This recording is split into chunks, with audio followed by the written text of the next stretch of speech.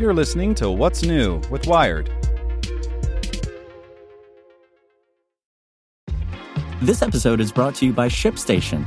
You know, some things take a lot of work, like sending little robots to far-off distant planets. And just as that's challenging, so too is running a successful e-commerce business, especially when there's so much to do. So I want to introduce you all to ShipStation. Now, I love using ShipStation because of its easy-to-use dashboard, which makes managing orders and printing labels a breeze and super smooth. Oh, and the customer service is just out of this world. It's exactly what you need to help grow your business. Sign up for your free 60-day trial at shipstation.com/technews. That's shipstation.com/technews. This podcast is supported by Tools and Weapons, the podcast hosted by Microsoft Vice Chair and President Brad Smith. Each episode features insight you won't find anywhere else from the center of the conversation surrounding emerging technologies like AI. Right now on the podcast, you can hear a special episode where Brad Smith lays out Microsoft's vision for a vibrant marketplace driving the new AI economy. To hear more, follow or subscribe to Tools and Weapons with Brad Smith wherever you get your podcasts. It's today's most interesting thing in tech from Nicholas Thompson, editor-in-chief of Wired. Today's briefing is brought to you by NetSuite by Oracle, the world's #1 cloud business system. NetSuite gives you the visibility and control needed to make smart decisions and grow with confidence. Save time and money and gain agility and scale by managing your company's finances in one place in real time.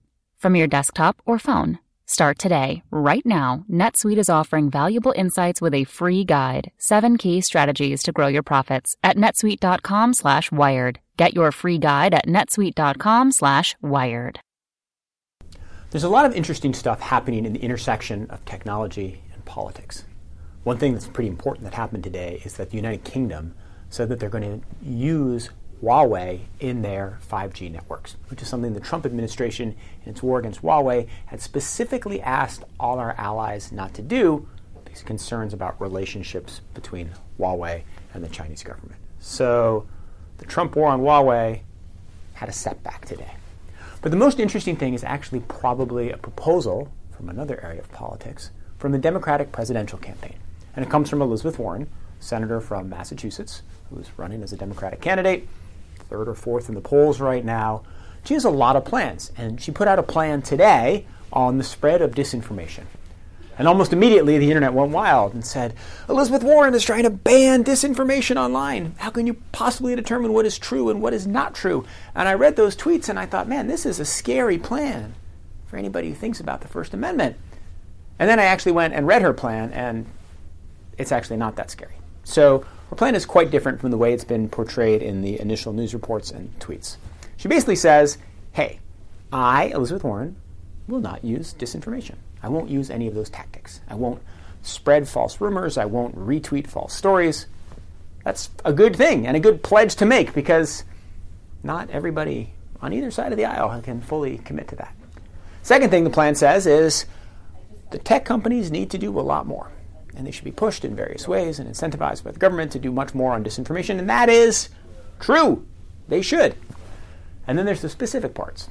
There's a few specific proposals, but the most important is that she says there should be criminal penalties if you spread disinformation intended to suppress the vote. So now that could get hairy. Like, is something disinformation about suppressing the vote?